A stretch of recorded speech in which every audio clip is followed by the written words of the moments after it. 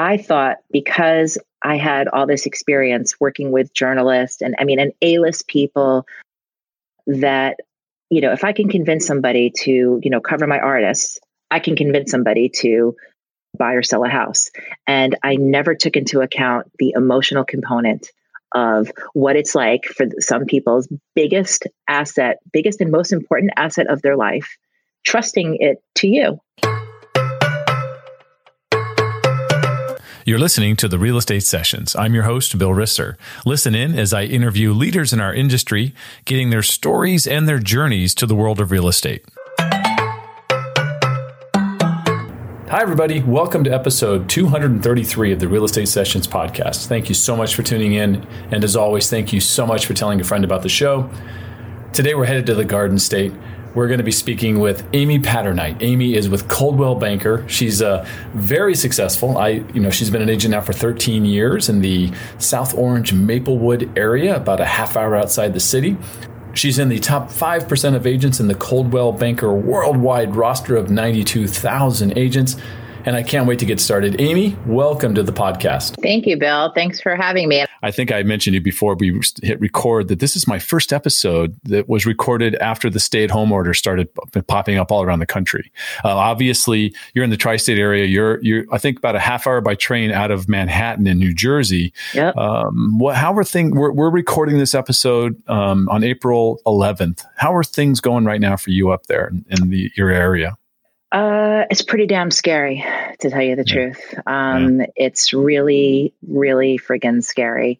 We're pretty much sheltering in place. It's really serious up here. I mean, it's masks, it's social distancing to the max. There's some local Facebook groups that have started to help out people. I already know someone who passed away. It's somebody in our community. Our village president puts out stuff, every day about what's going on.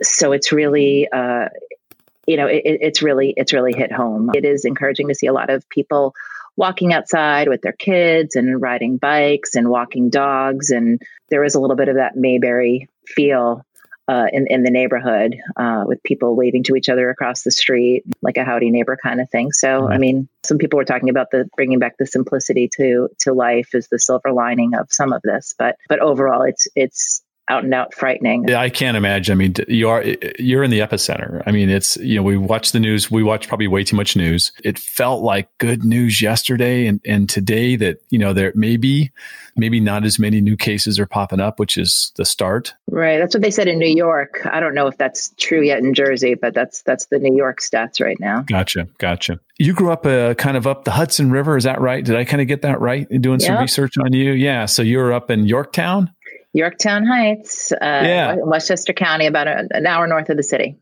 That's where Joe Rand is, right? Isn't Joe Rand up kind of that way somewhere? I think he's in Nyack. Okay. He's an agent who, a Better Homes and Garden guy across the river. Yeah. I've heard him speak. Yeah. I ask you a question. So you live up, you grew up just outside the city. I know you've lived in the city in Brooklyn. I know you relocated out of the city.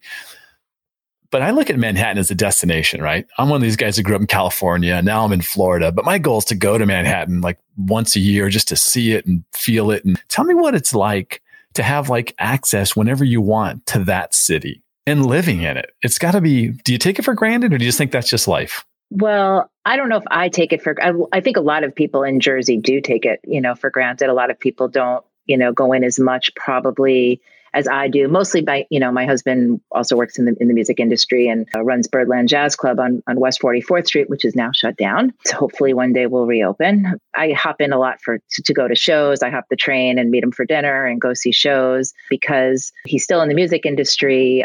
Sometimes we get access to Broadway shows or press seats or something like that. So we do take advantage of that. But as a kid, it was fun to take the train with my friends into the city. And we used to have school trips on the, yellow school bus to the Hayden Planetarium and the Museum of Natural Art and History and walking around Central Park. And we also used to go on Wednesdays to the matinees for the Broadway matinees because they were half price. You go to the TKTS booth to get half price tickets. They were $35. So I'm probably dating myself here. They were $35 and half price was $17.50. Wow. So we used to go up for the Wednesday matinees and get the half price tickets. And I think I saw like Dreamgirls and 42nd Street and a couple of Neil Simon plays, Brighton Beach Memoirs and Bloxy Blues, and used to go out for lunch. And it was, it was fun. You mentioned your husband and Birdland Jazz Club, and it was Anthony and I who got to see the club. Yeah, we actually, you met him that night. That's right. Yeah, you were very nice to give us a ride up from O'Hara's Pub. I'm hoping, because music is such a big part of your life, and I'm like a music freak, Broadway freak, Streisand freak. So this is super cool for me to talk to you about this stuff. But please tell me, in high school, you released drama club or glee club or something like that. So I started playing piano when I was 5 years old. Okay. And my dad played guitar, and he used to be in a rock group called the Tokens. They had that huge hit, Lion Sleeps Tonight. You're kidding. But he quit. He wasn't in the band at that time. He was in the band. Timing is everything. Right. And he quit before like 1961, before that was a big hit. You know, okay. you know the song I'm talking about. Right? Oh, In the Jungle, the Mighty Jungle. Yeah. Oh, sure. I know it well. You know, I grew up in a sort of musical household because he played guitar and I was always playing piano. We had family friends that played saxophone. Every time there was like an event at our house, like everyone broke out the instruments, and, you know, there was always music. In school, I was mostly like, I accompanied the chorus. I played in the pit band for musicals. I don't really sing. I mean, I can carry a tune, but I'm like not a singer per se. But in high school, in the band, I played alternate percussion, which was like xylophone, marimba, bells, like all the cool, percussion. I remember in junior high school band, to be percussionist, you had to be a piano player. That was the deal. You had to take piano lessons. And then if you did, they let you work percussion, because otherwise everyone would just head that way. Right. Well, I mean, it was cool. Really. The xylophone and marimba, and then those like long, big, bells. And so that was, chimes actually. Chimes is what I'm thinking. So that was pretty fun. And then I played in a band with friends, and we played like Battle of the Bands and did all kinds of, music stuff. But yeah, you think I would be better in Sean Carpenter's Facebook Live Lost Lyrics hang, I'm just, for some reason, I cannot. So let's plug that right now. That is the hardest game in the history of games. There's no way. I don't know who his friends are that know all these like obscure lyrics, but he needs to give hints on that. It's because they all like the same music Sean does, because he tends to pick music he likes. It's all good. Sean and I had a conversation about lost lyrics, because I don't even think they're lost lyrics. They're right in his hand. So they're not very lost. Right. Right. I mean, first, like you have to go Tom Petty and like, like you're in the ballpark, and then head to the Grateful Dead, and then head to the Grateful Dead. Yeah. So you're right. You head off to college, and music was your life at this point. You go to University of Buffalo? Did I have that right? Right. So I grew up in New York, and my parents were like, it's none of it like it is today with my kids touring, schools all over and going to things. Nothing like that. It was like, we live in New York. We have the SUNY colleges. Pick one. Yep. That's where you're going. All right. And I'm like, oh, I want to go to Berklee College of Music, this cool, music school in Boston. They're like, like if you want us to pay for college, that's what you're doing. And so, all right, there's like a dozen good SUNY schools. Mm-hmm. So I picked the one, furthest away from New York City. And I auditioned. I was going to be a concert pianist. I figured I was classically trained my whole life. And I thought, I would be a concert pianist. So I'm definitely not doing this to my children where it's like, you can be whatever you want to be. Because my parents were so like, whatever you want to do, just, put your mind to it. You can be anything you want to be. No, someone should have told me, you're a good piano player, but you're not going to be a freaking concert pianist. Someone needed to tell me that before college. All right. I got to college, and I was, growing up again, like big fish in little ponds. And then when I got to college, there was all these really amazing pianists. And like, here I am in Buffalo. I'm not at Juilliard. I'm not at New England Conservatory. I'm not at Oberlin. I'm in Buffalo. So I felt kind of really defeated my first year. I was thinking like, wow, I spent most of my days in a practice room, only slightly bigger than a Steinway Grand. My back was killing me all the time after sitting on a piano bench for 5-6 hours at a time. I was like, man, I don't think I really can be a concert pianist. I better start thinking of other things that, I like, but I, love music. And I really wanted to, do something in music. And I still had Berklee in the back of my mind. And what I ended up being able to do was write my own major that incorporated music and communication. So I was still able to graduate college in 4 years.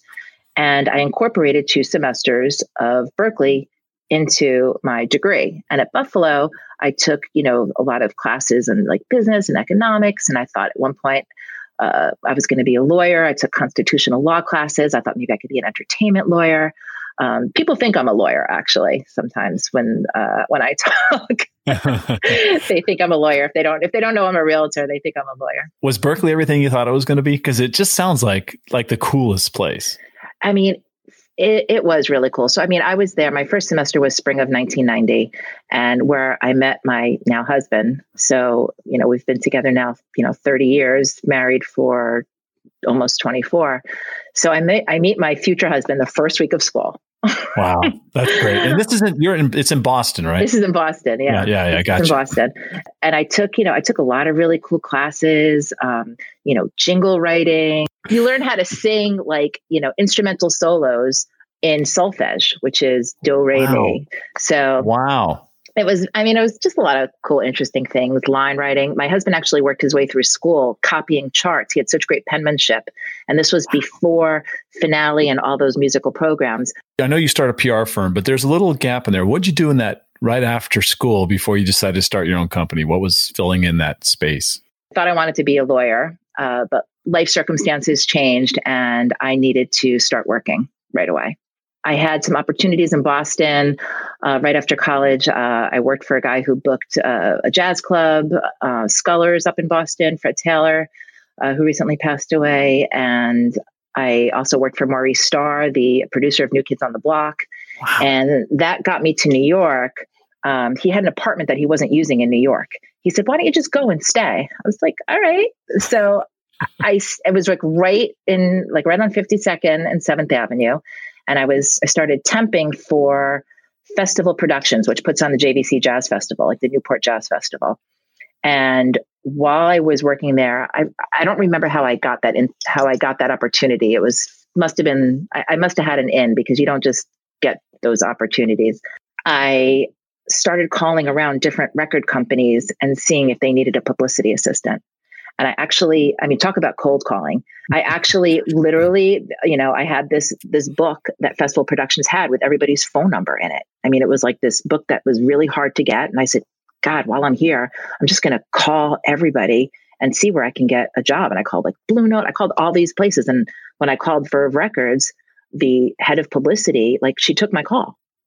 And she's like, come over for an interview. I'm like, I'll be over after whatever. I'll be over whenever you want me to be over. So I ended up, my first job was being a public relations assistant for peanuts. Basically, I worked for, I think, like $10 an hour. But again, it was like 91 or not. Yeah, maybe 91, 92. Okay. And I worked for Verve Records, and it's the jazz imprint of Polygram. And I got to work with a lot of amazing musicians, Joe Henderson, Betty Carter, Shirley Horn, Cassandra Wilson, Abby Lincoln. Abby Lincoln had this record out. She was performing at Fat Tuesdays, which is this now defunct jazz club in downtown. And it was a very small club. And in walks Diana Ross. Oh. Right. And I was like, holy whatever. So I didn't even sometimes they tell you who's coming on the guest list. Like, Abby will be like, oh, here's my guest list. Here's my people are coming. I don't think she told me Diana Ross was coming.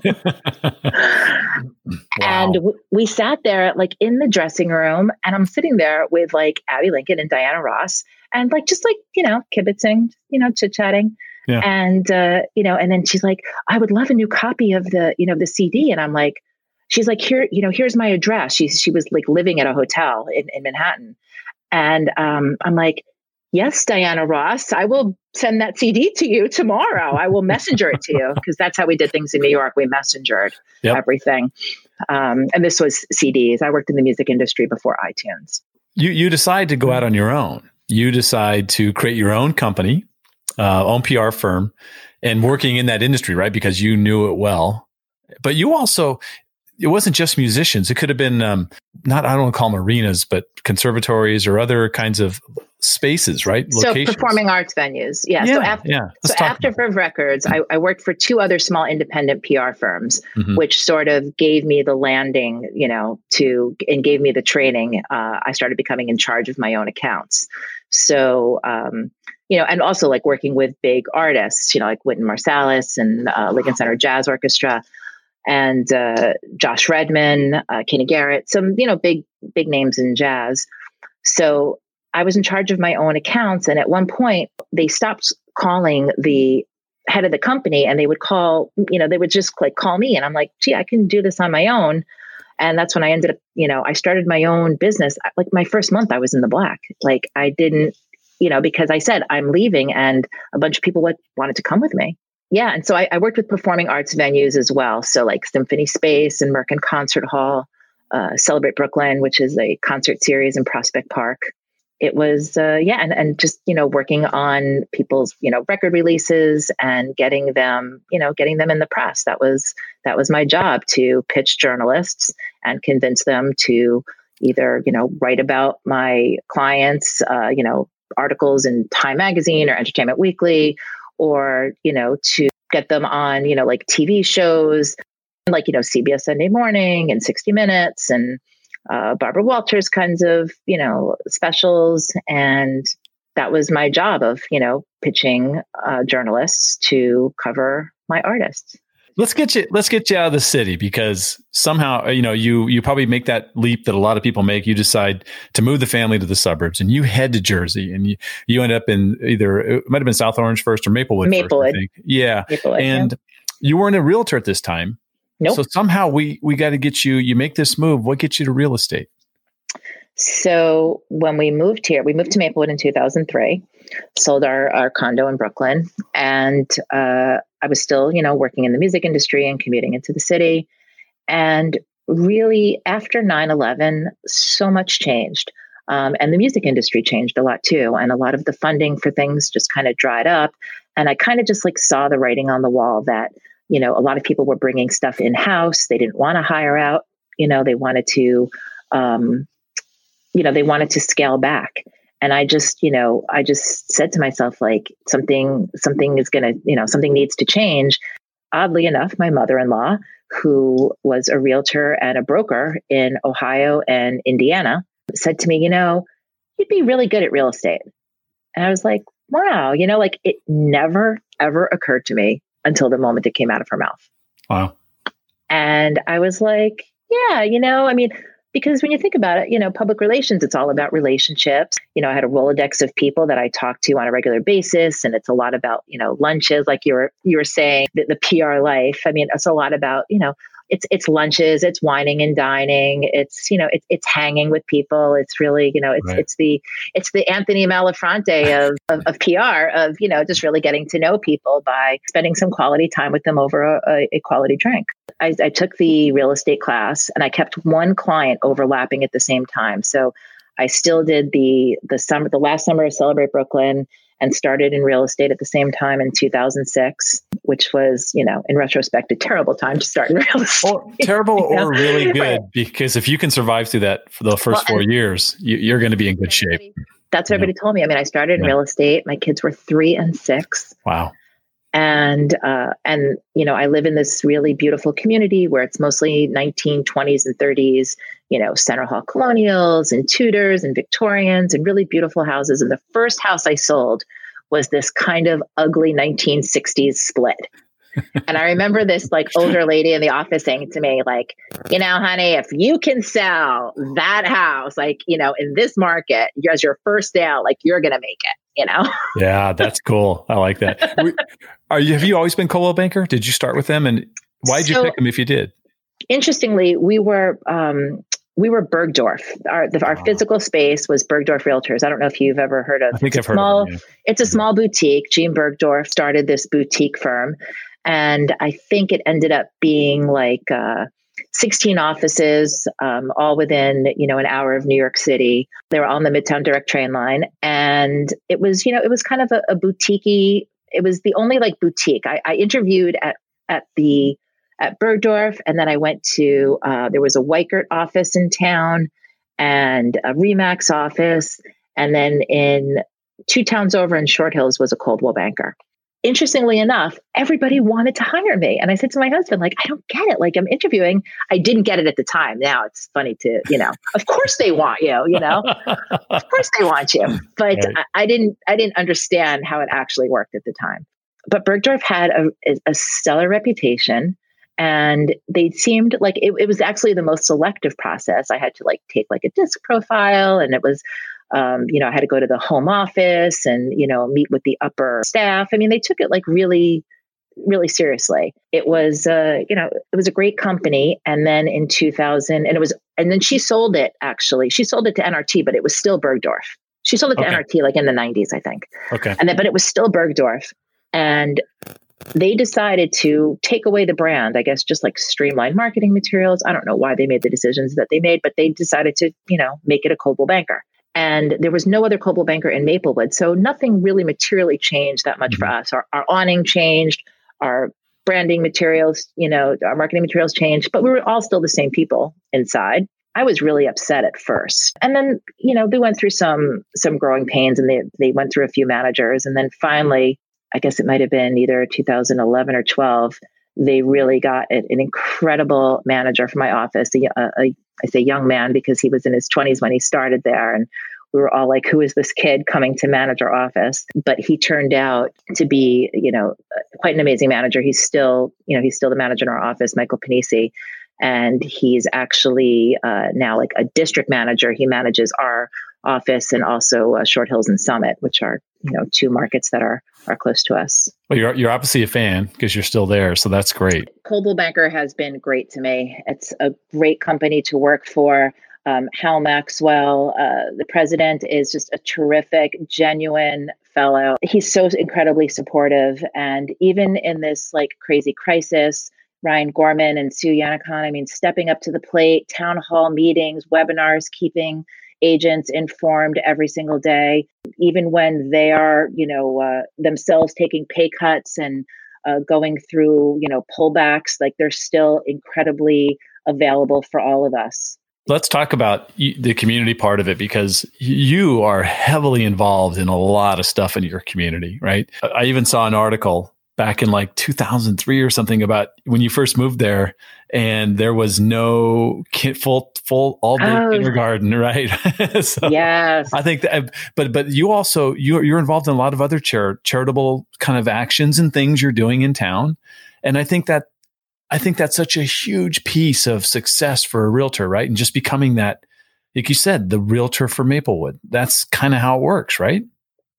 Yeah, I started this, this effort for full day kindergarten in 2004, before I was in real estate. I didn't know that our town, when we moved here, didn't have full day kindergarten. So I started going to the school board meetings, trying to figure out, why don't we have full day kindergarten?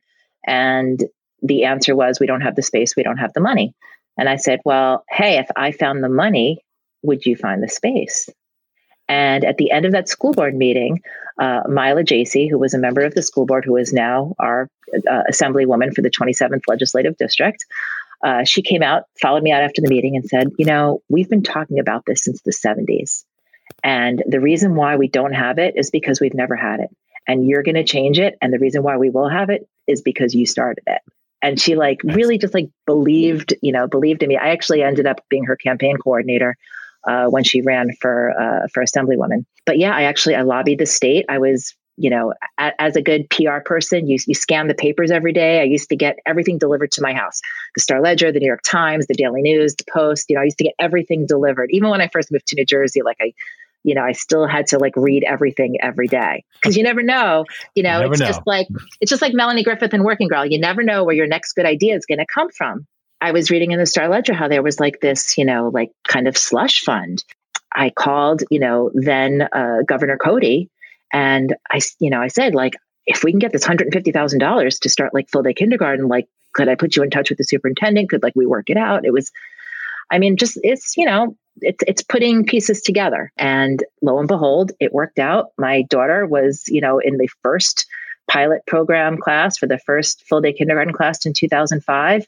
And they had 1 class, and then next year it was 2 classes. And then the next year after that, it was, they brought it to because there's 5 elementary schools in our school district. And, now our entire school district has it. So it's kind of my little local claim to fame. What are some of the current things you're doing, with community involvement? So I'm very involved with Jewish Federation of Greater Metro West. I'm the chairperson of the Community Relations Committee. And for the past couple of years, every Wednesday, I volunteer at the Interfaith Food Pantry of the Oranges, where it's my job. I take great pride in the vegetables. I have staged photos, and I take great pictures of my staged photos, and I literally post vegetables every Wednesday. And I put it on my personal page. I don't tag it to real estate or anything. It's just, it's something that I do because I love, and it's important. I have no idea if anyone ever, I get a couple of likes and whatever. And then over the years, I just, I consistently just post vegetables. And then one day I was in the supermarket, and the president of Women's Philanthropy for Greater Metro West comes over and says, "Hi, how you doing? By the way, I love your vegetable photos." And I was like, "What?" I can't believe that she pays attention to my vegetable photos. But the food pantry is at a church that's only a few miles from my house. And, New Jersey is really super dense. There's 576 municipalities, and we're all on top of one another. And it's amazing that just a few miles away, there's people that really, need help making ends meet. So I really do enjoy, doing that. I'm also, a sustaining sponsor of the Achieve Foundation, and I love sponsoring the Newstead 5K. I live in the Newstead area of South Orange, and we have a race, a Newstead 5K, which I have run twice.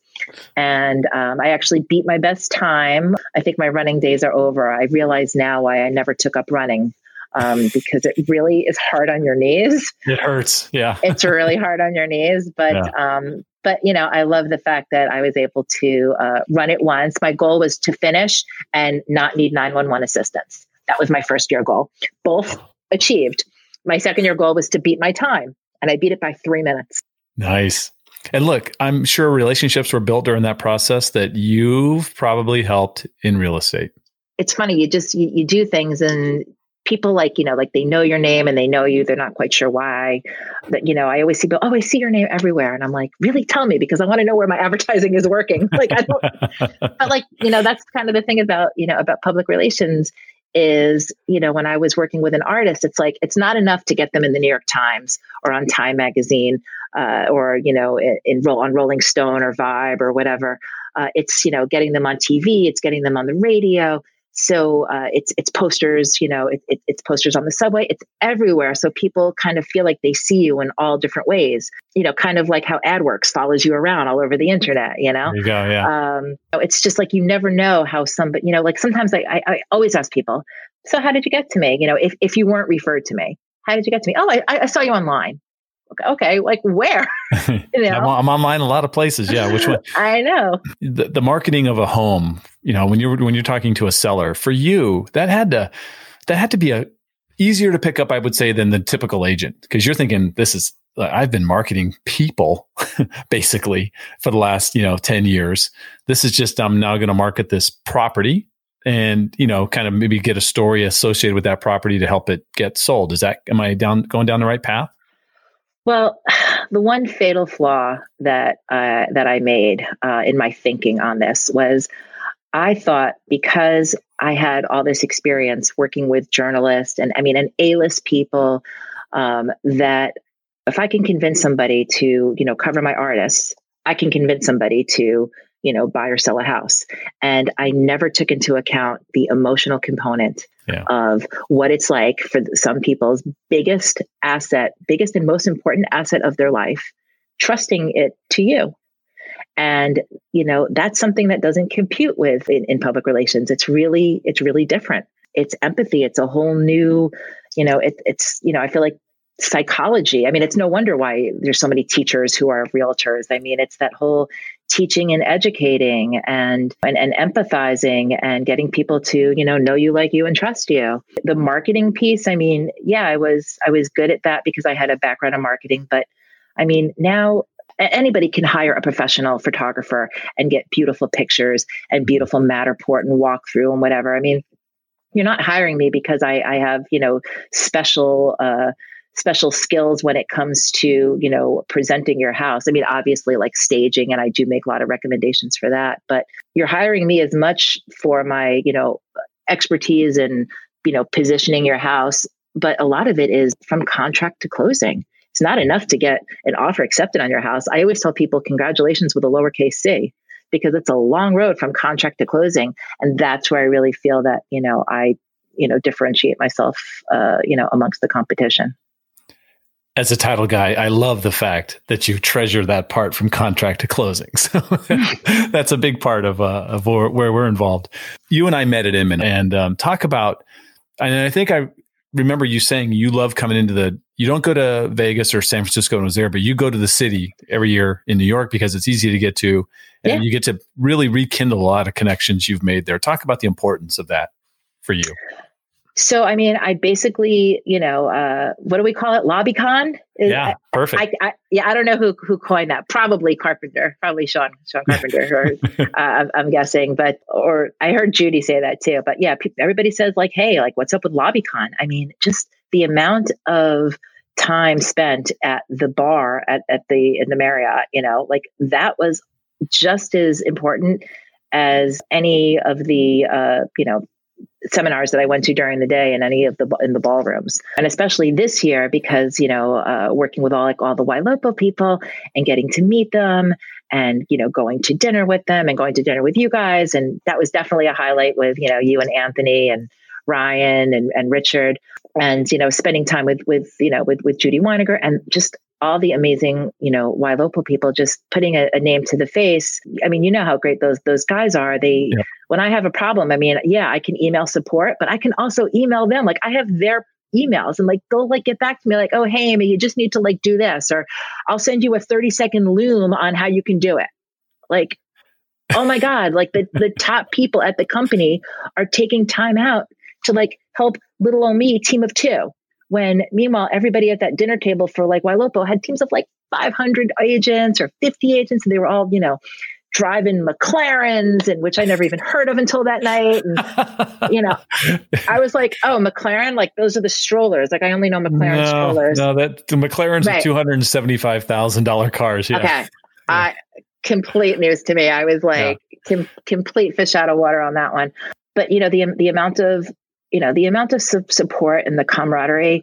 I mean, I think that, I wish I would have come to it sooner. I'm kind of, I'm kind of jealous of the curator folks, Ginny Lee was, talked to me about this just amazing network of people that, that she's had over the years, and Anthony too. And it's really great that now I'm kind of finding that, with YLOPO, and it's just amazing how much everybody is willing to help everybody. I sometimes I can't even get over it, because in PR, nobody wants to help you. I remember one of my first jobs, I faxed something to, some journalist and it came out blank. And like, nobody told me that, like I was faxing things upside down. Like they just like, nobody wanted to help you. Like nobody wanted to help you succeed. But real estate in New Jersey is very competitive, especially in my area. But I've been very fortunate to connect with a small group of like-minded realtors from different brokerages, and we all help and support each other. We go on price opinions for each other.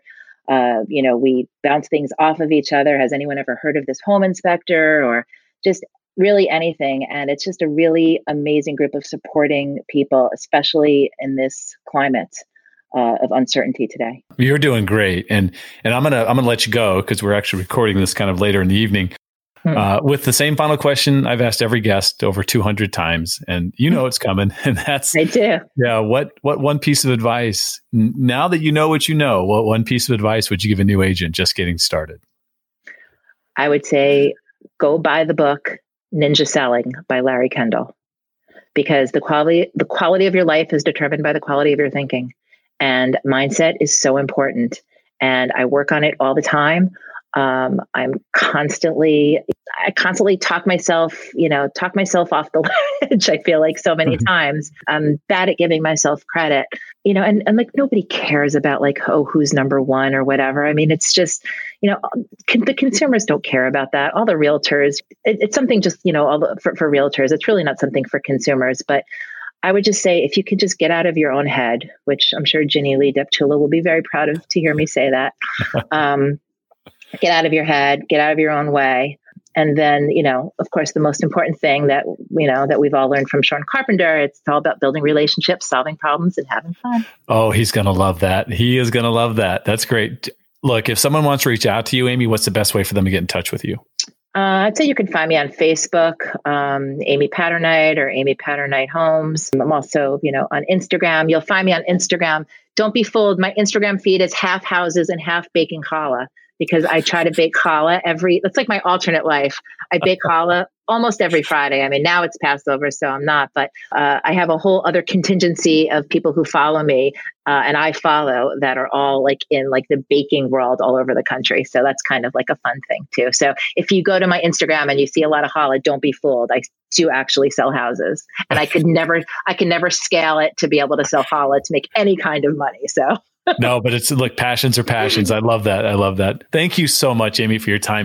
This really was a blast for me. I love getting the stories, and I know probably over a drink in Manhattan, hopefully in 2021 at Inman, maybe I'll get some more stories out of some of those clients and things. It'll be fun. Absolutely. Thank you for listening to the Real Estate Sessions podcast. To leave a review or rating, go to ratethispodcast.com/RE sessions. You can also subscribe to the podcast at your favorite podcast listening app. Finally, you can go to therealestatesessions.com and subscribe to our email newsletter and be notified whenever a new episode is released.